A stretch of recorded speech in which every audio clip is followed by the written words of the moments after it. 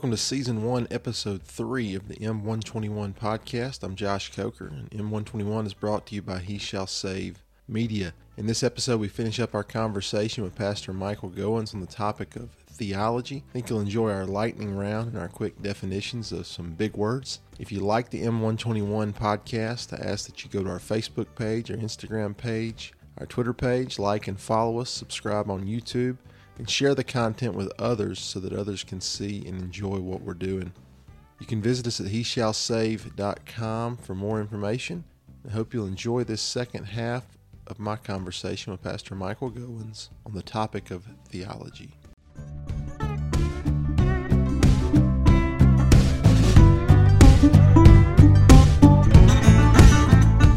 C.S. Lewis once said, if you do not listen to theology, that will not mean that you have no ideas about God. It will mean that you have a lot of wrong ideas about God.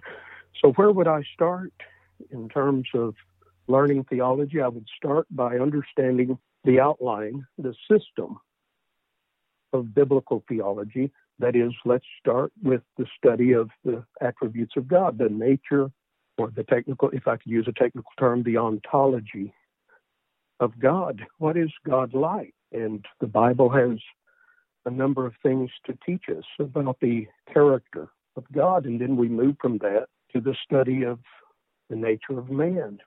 And man as he was created in God's image, and then man as he is now after the fall. And then the fall, of course, reveals the need for the doctrine or the theology of salvation. So we start to study what the Bible has to say about the great doctrine of how sinners are saved. And then that leads to the doctrine of the church, what it means to live as followers of Christ and believers in God and Jesus Christ in this world. And then finally, the doctrine of future things, eschatology, which is the doctrine of last things, or prophecies concerning what is to come, both in this world and at the end of the world in the eternal state. So all of this basic outline, this grid, will help a person to approach their personal Bible study in a more systematic way. Speaking of last things and sound bites, I had the great idea to end this with some sound bites. I wanted to just go through a quick overview of some theological terms. I think that can be scary to some people, including myself. When you read, you mentioned articles of faith earlier, and certainly those are important things to have. But when you read about a God who is omnipotent and omnipresent and immutable, and in today's society, so many people don't know what any of that means. They really don't. Right. And so if you're up for it, I've got a list of terms to run through, and if you can give us a minute, 2 minutes on each or less, I thought it would be fun to end this session today by running through some of those things with the nature of God, the nature of man, and salvation, and just kind of a high-level overview of what they mean.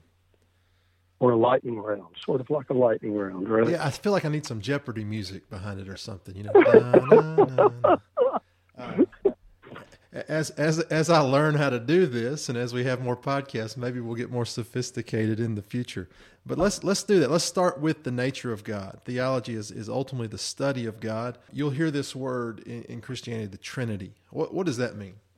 The Bible teaches the Trinitarian nature of God in the very first chapter. Let us make man in our own image. And so historic Christianity is fundamentally Trinitarian. That is, we believe that God is Father, Son, and Holy Spirit within the unity of one God. And in order to protect that doctrine, the early Christians came up with a formula to define the Trinity. And it doesn't explain the doctrine so that no mystery remains, but it safeguards the mystery so that God is not misrepresented by those who speak in his name. And that formula is that the Trinity speaks of the nature of God in terms of the fact that there is a distinction of persons within the Godhead, and yet a unity of essence. And the idea, of course, is that God the Father is not the Son, and the Son is not the Spirit, but yet God the Father is completely God, the Son is completely God, and the Holy Spirit is completely God, so that there are three that bear record in heaven, the Father, the Word, and the Holy Ghost, and these three are one, as 1 John 5, verse 7 teaches. And that is not the only verse in the Bible to teach the doctrine of the Trinity, for in Scripture we find that we are to baptize believers in the name of the Father. Notice the word name is singular in Matthew 28:19. The name that speaks of the unity of God, in the name of the Father and of the Son. Now the conjunction "and" distinguishes the persons of the Godhead. So in the name of the Father and of the Son and of the Holy Spirit, you'll also find intra-Trinitarian conversations in Scripture. Jesus says in John 14, I will pray the Father, and he shall send the Holy Spirit, another comforter. The Lord said unto my Lord, Psalm 110, verse 1. So there is substantial biblical evidence to teach the Trinitarian nature of God. And this is not tritheism. We don't worship three gods, but we worship one God in three distinct persons. That's the doctrine of the Trinity. I don't even think that was fair to start the lightning round with the Trinity.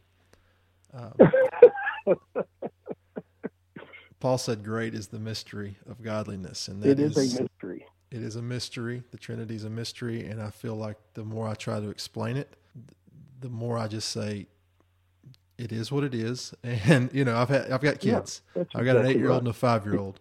And, you know, they have questions. And the Trinity is, there's no doubt that he is a Trinitarian. He's a tripersonal God, if you will. But trying to explain that, I feel like I'm in quicksand. You just get deeper and deeper. And that's exactly right. And that's why we don't explain it so that no mystery remains. But we safeguard the mystery by using that formula. And the reason the doctrine of the Trinity is so important is because if God is not tripersonal, then how can Christians claim that Jesus is God? For the New Testament affirms the deity or the divine nature of Jesus Christ, not that he's a sub-God or that he's God-like. He's not a man with God tendencies, but he is God of very God.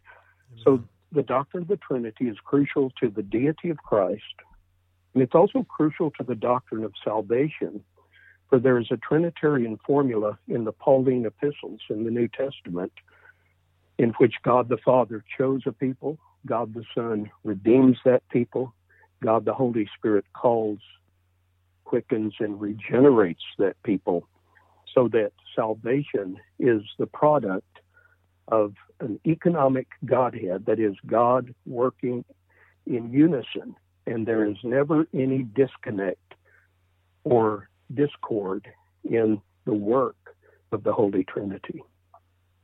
And these three are one. All right, what about sovereign? We hear a lot about the God's sovereignty. God is sovereign. What does it mean that God is sovereign?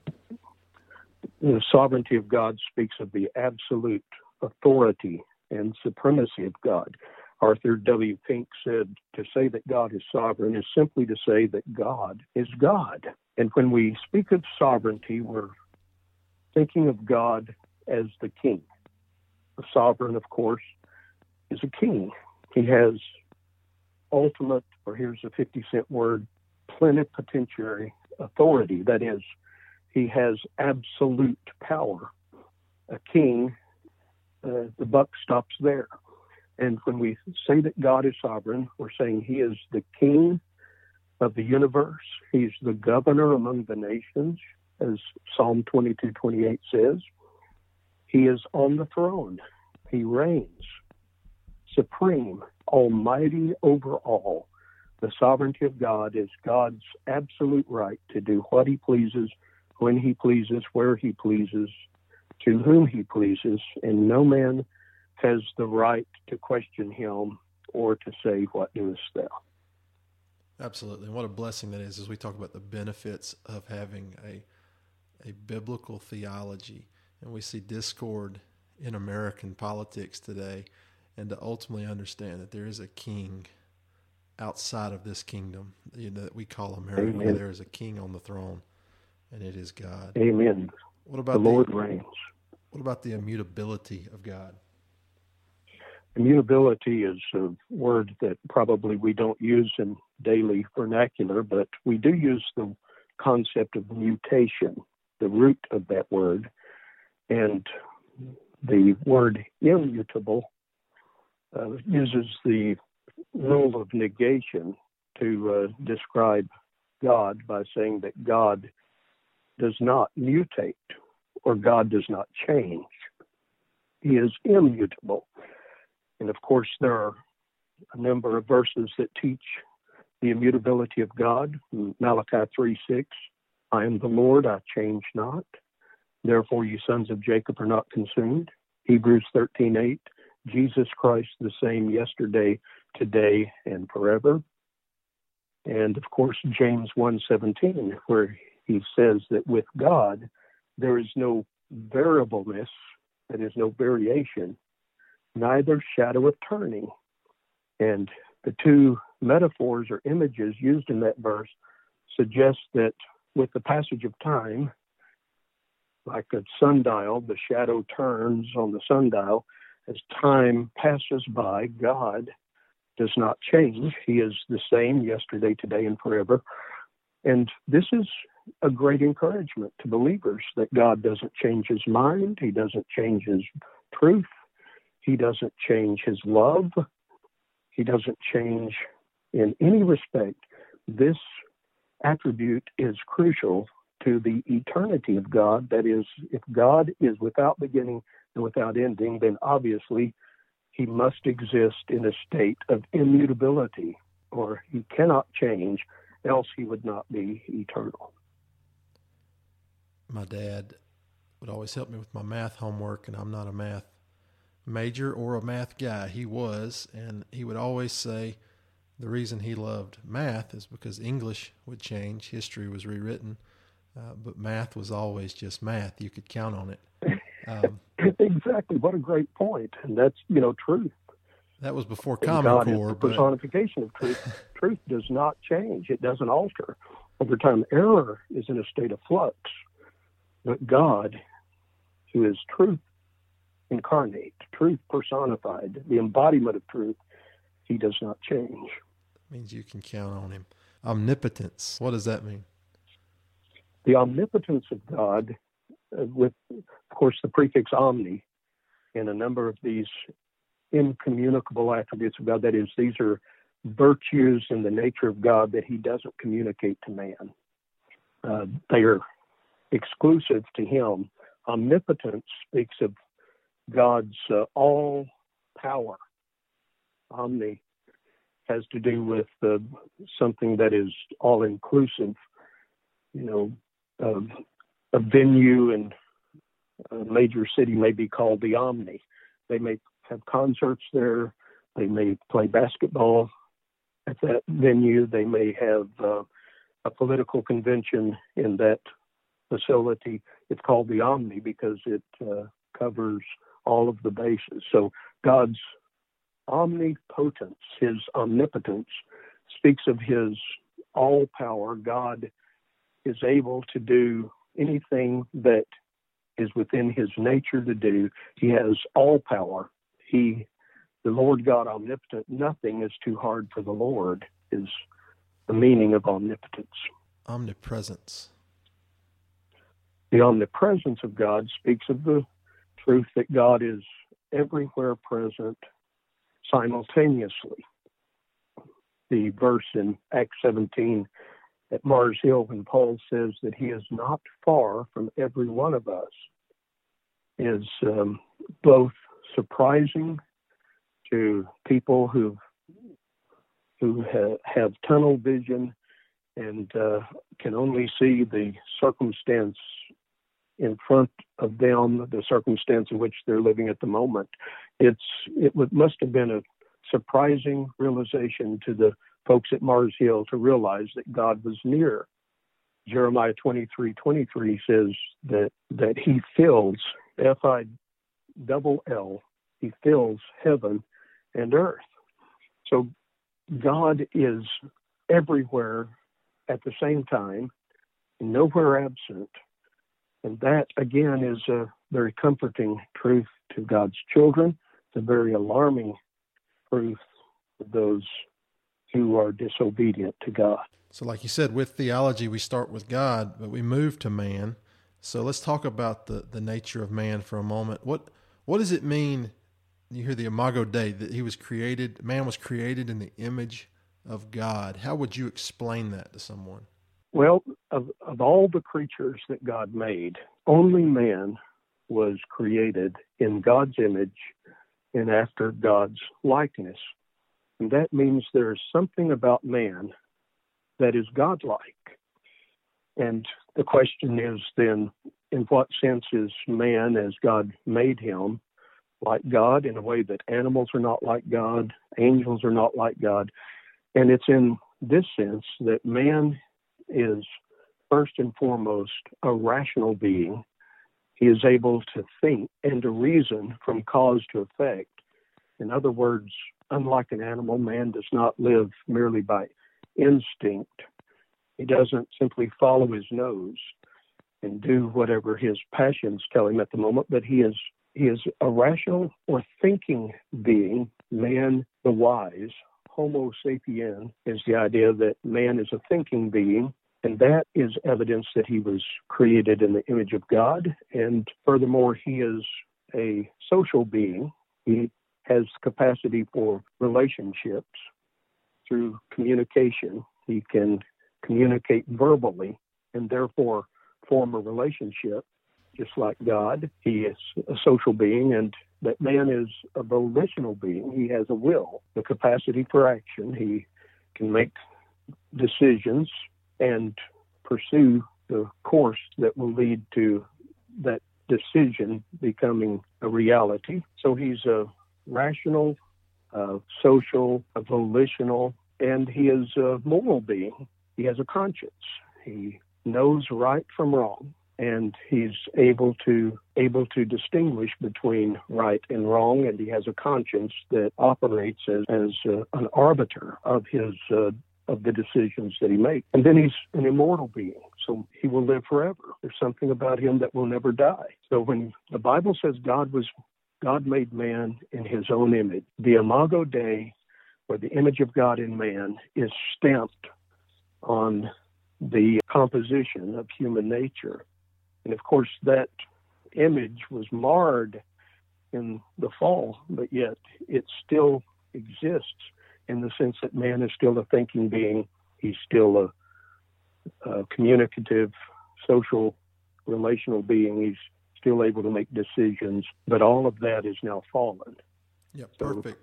So perfect segue into if you start a study of theology. To me, the thing that explains what we see on TV, what we see through human history, just the struggles that man has been through, the wicked things that man will do, you can just go back to what we call the fall. Could you explain to us what is the fall that marred this image of God in man? That's right. In Genesis 3, God had given Adam and Eve access to every tree of the garden except one.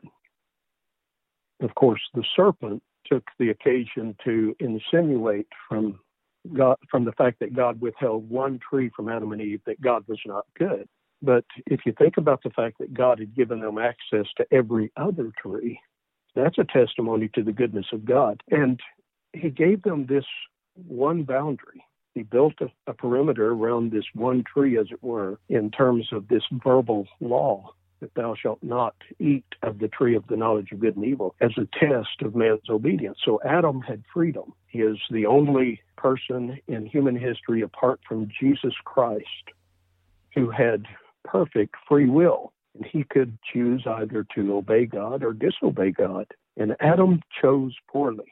He chose to disobey God's command, and he disobeyed the Lord and plunged himself and his entire posterity, the whole human family, again with the exception of Jesus of Nazareth, who was virgin born, and the second Adam.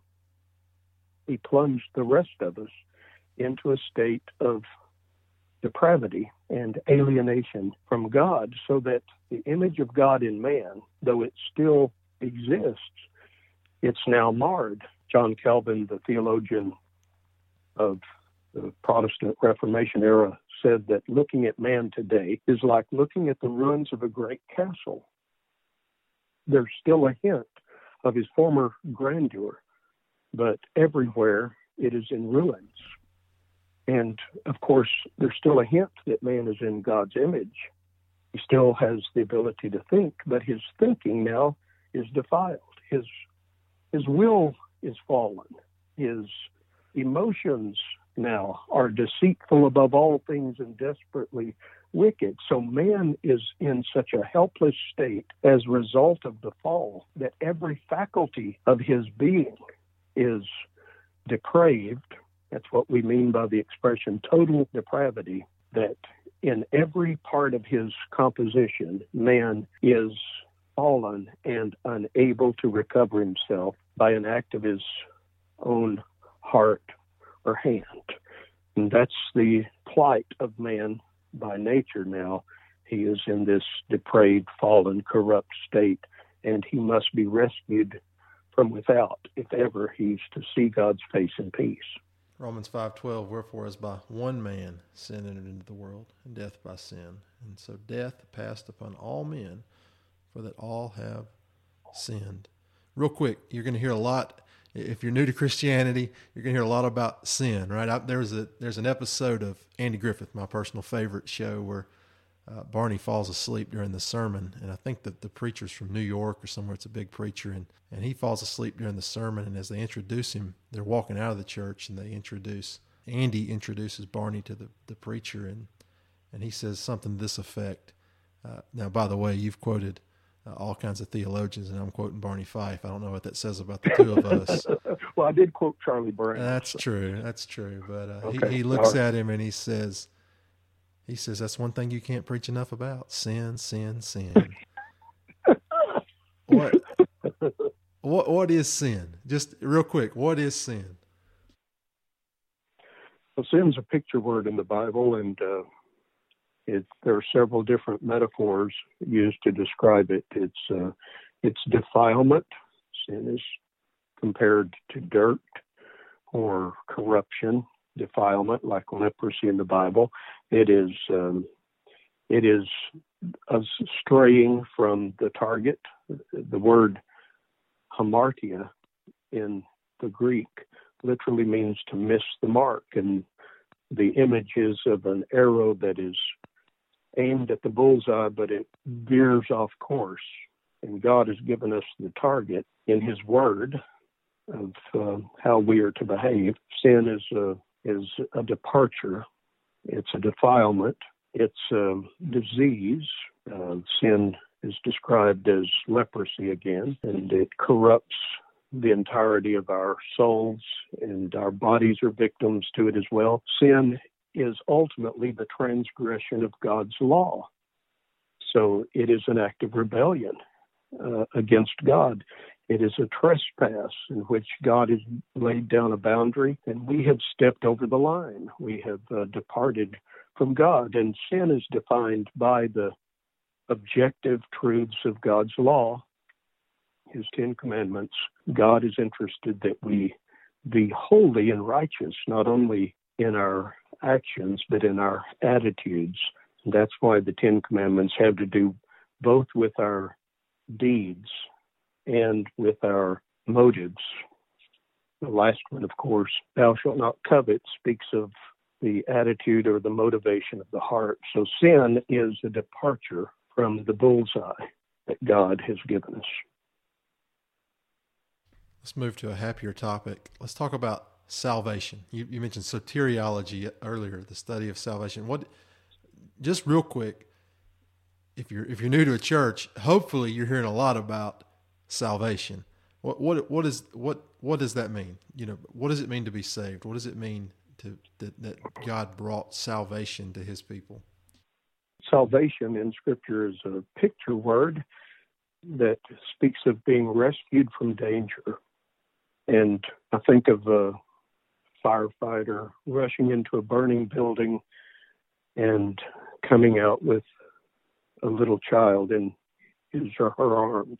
And he has rescued this individual from danger. Because of sin, we're in danger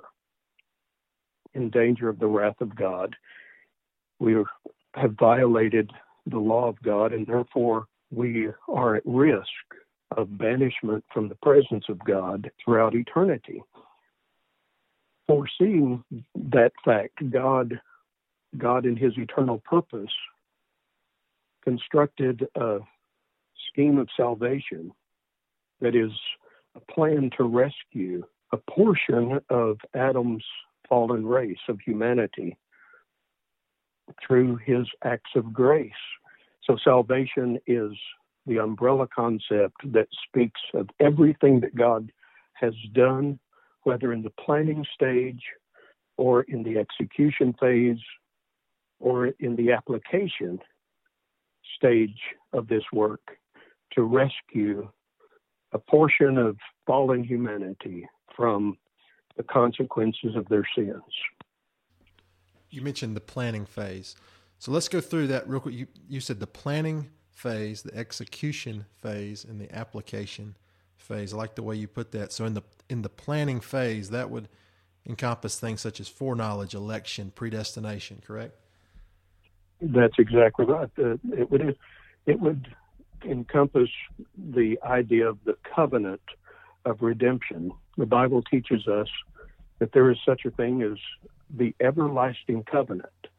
And of course, there are many covenants or agreements talked about in the Bible. Each of these covenants that God made with men, whether the covenant with David or with Noah or with Abraham, with the children of Israel, or the new covenant of worship and service that the book of Hebrews talks about, each of these has to do with the revelation of some aspect of God's everlasting covenant. That's the great covenant that He made within the Godhead before the foundation of the world. So before time even began, God planned, or the Bible word is He purposed, to save a people. And He constructed a plan of salvation which would ultimately end in the rescue of everyone that He intended to save.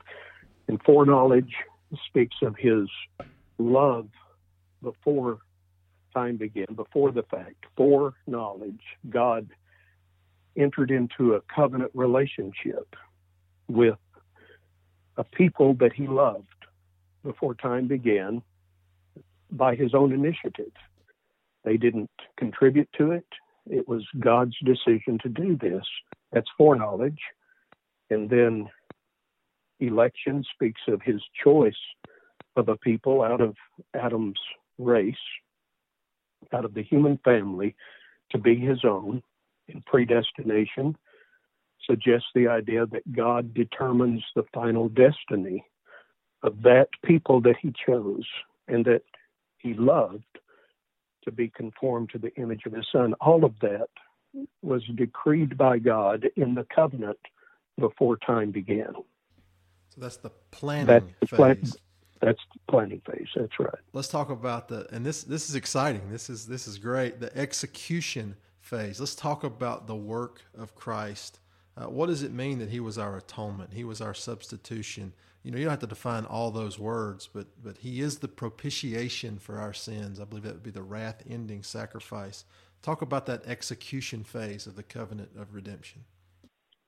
Well, each of these theological terms, though they may be unfamiliar to us, they are Bible words, and therefore it's incumbent upon us to learn what they mean, and it's honoring to God when we do.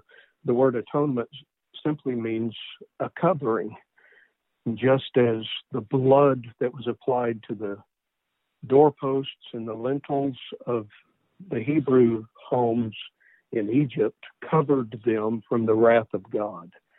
So the Lord Jesus Christ's blood covers his elect, those that were chosen by the Father and given to him before time began. It covers them from the wrath of God.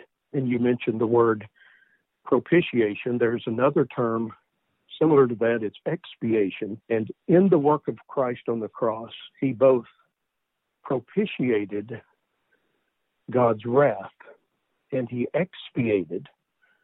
That is, he removed man's sin. So to propitiate means to appease. So when Jesus died as our substitute on the cross, that is, in our stead, in the place of all that were given to him by the Father in the covenant, when Jesus paid the price for me and for you and for all of his elect on the cross, he both removed God's wrath, he's the propitiation for our sins, and he removed God's wrath by removing our sins, expiating our sins. And both of these terms fall under the category or the canopy of another theological word, which is reconciliation. So Christ reconciled us to God. That is, he made peace where enmity or antagonism, antipathy prevailed. Jesus removed the impediment so that now we can have a relationship with God again. That's what he accomplished at the cross. That's the execution phase. 2 Corinthians chapter 5, verse 21, for God hath made him, Christ, to be sin for us, who knew no sin, that we might be made the righteousness of God in him. He was executing that plan of salvation when he died for you on the cross. Let's talk about the application. So we've got the planning, the execution, and the application of salvation. But let's talk about the application of salvation. And again, we see the doctrine of the Trinity here. So God the Father chooses a people, God the Son redeems that people on the cross, and then the Holy Spirit applies what Christ did at the cross to the individual during that individual's lifetime. So between the moment of conception and the moment of death, at some point, God has pledged himself in covenant commitment to reach every one of those that he loved and that Christ redeemed with the gift of grace in their hearts. He applies what Christ did legally and positionally on the cross. He applies it to the individual in a vital and personal sense in the work of regeneration. And the word regeneration simply means new life.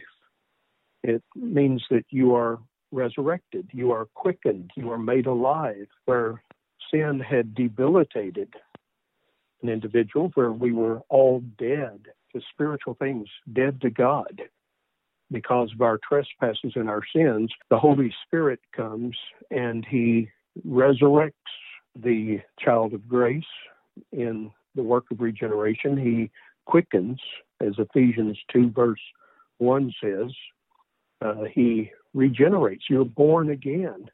That's the individual or personal application, so that there's something inside of you as an individual now after regeneration that is alive to God and that will live forever. And that's the great gift of God's grace in the work of regeneration. Let's talk about, and maybe we can end with this, and I don't know how this fits in. You can explain that to us, but as we talk about last things or eschatology, there's also that stage of, if you will, of salvation, or that application of salvation, which is glorification, when we will be rendered excellent at the second coming of Jesus Christ. So, if it's glorification, resurrection, the second coming, just give us a 1-2 minute, 3-minute overview of the last time, the end times, the last things, the resurrection, eschatology. How would you explain that in a soundbite lightning round? It's kind of impossible. Well, I'm sorry, brother. That's impossible to do. That's quite a steep hill to climb. But so what God has done for his people in Christ and through the work of the Holy Spirit, he has promised to continue and he has guaranteed. So everyone that he has saved is preserved in Jesus Christ, so that when Jesus returns again, which that is the brightest star on the Christian horizon, the promise of the second coming of Jesus Christ, when he comes again, the Bible teaches us that the resurrection will occur. So the body that has gone back to the dust from whence it came, it is decomposed and has been buried, will be raised again, and it will be changed according to 1 Corinthians 15 and reunited with the disembodied soul and spirit, which went back to God at death, so that we will be given a new body to match our regenerate hearts. And in soul, body, and spirit, God's elect will spend eternity with him. At the end of human history, we will spend eternity with him. Redemptive history, in other words, will never end. Though this world concludes, yet we have this wonderful prospect, the blessed hope to which we look forward, and that is that Jesus will come again, and we will be with him and with the entire redeemed throng in the eternal state, which is a realm wherein dwelleth righteousness, not even a hint of discontent or disharmony or sin or division or demonic activity will ever encroach on the joys and the bliss of that eternal state. That's what we have to look forward to. So we have this blessed hope before us, and Christians are called to live their lives right now in the light of the glory that is to come. And the bottom line is that Jesus will win in the end. That's the Amen. narrative. That's the story of the narrative in the book of Revelation, that we will be conformed to the glorious image of Jesus Christ, never to part again in a world where all is peace and love. What a blessed hope we have.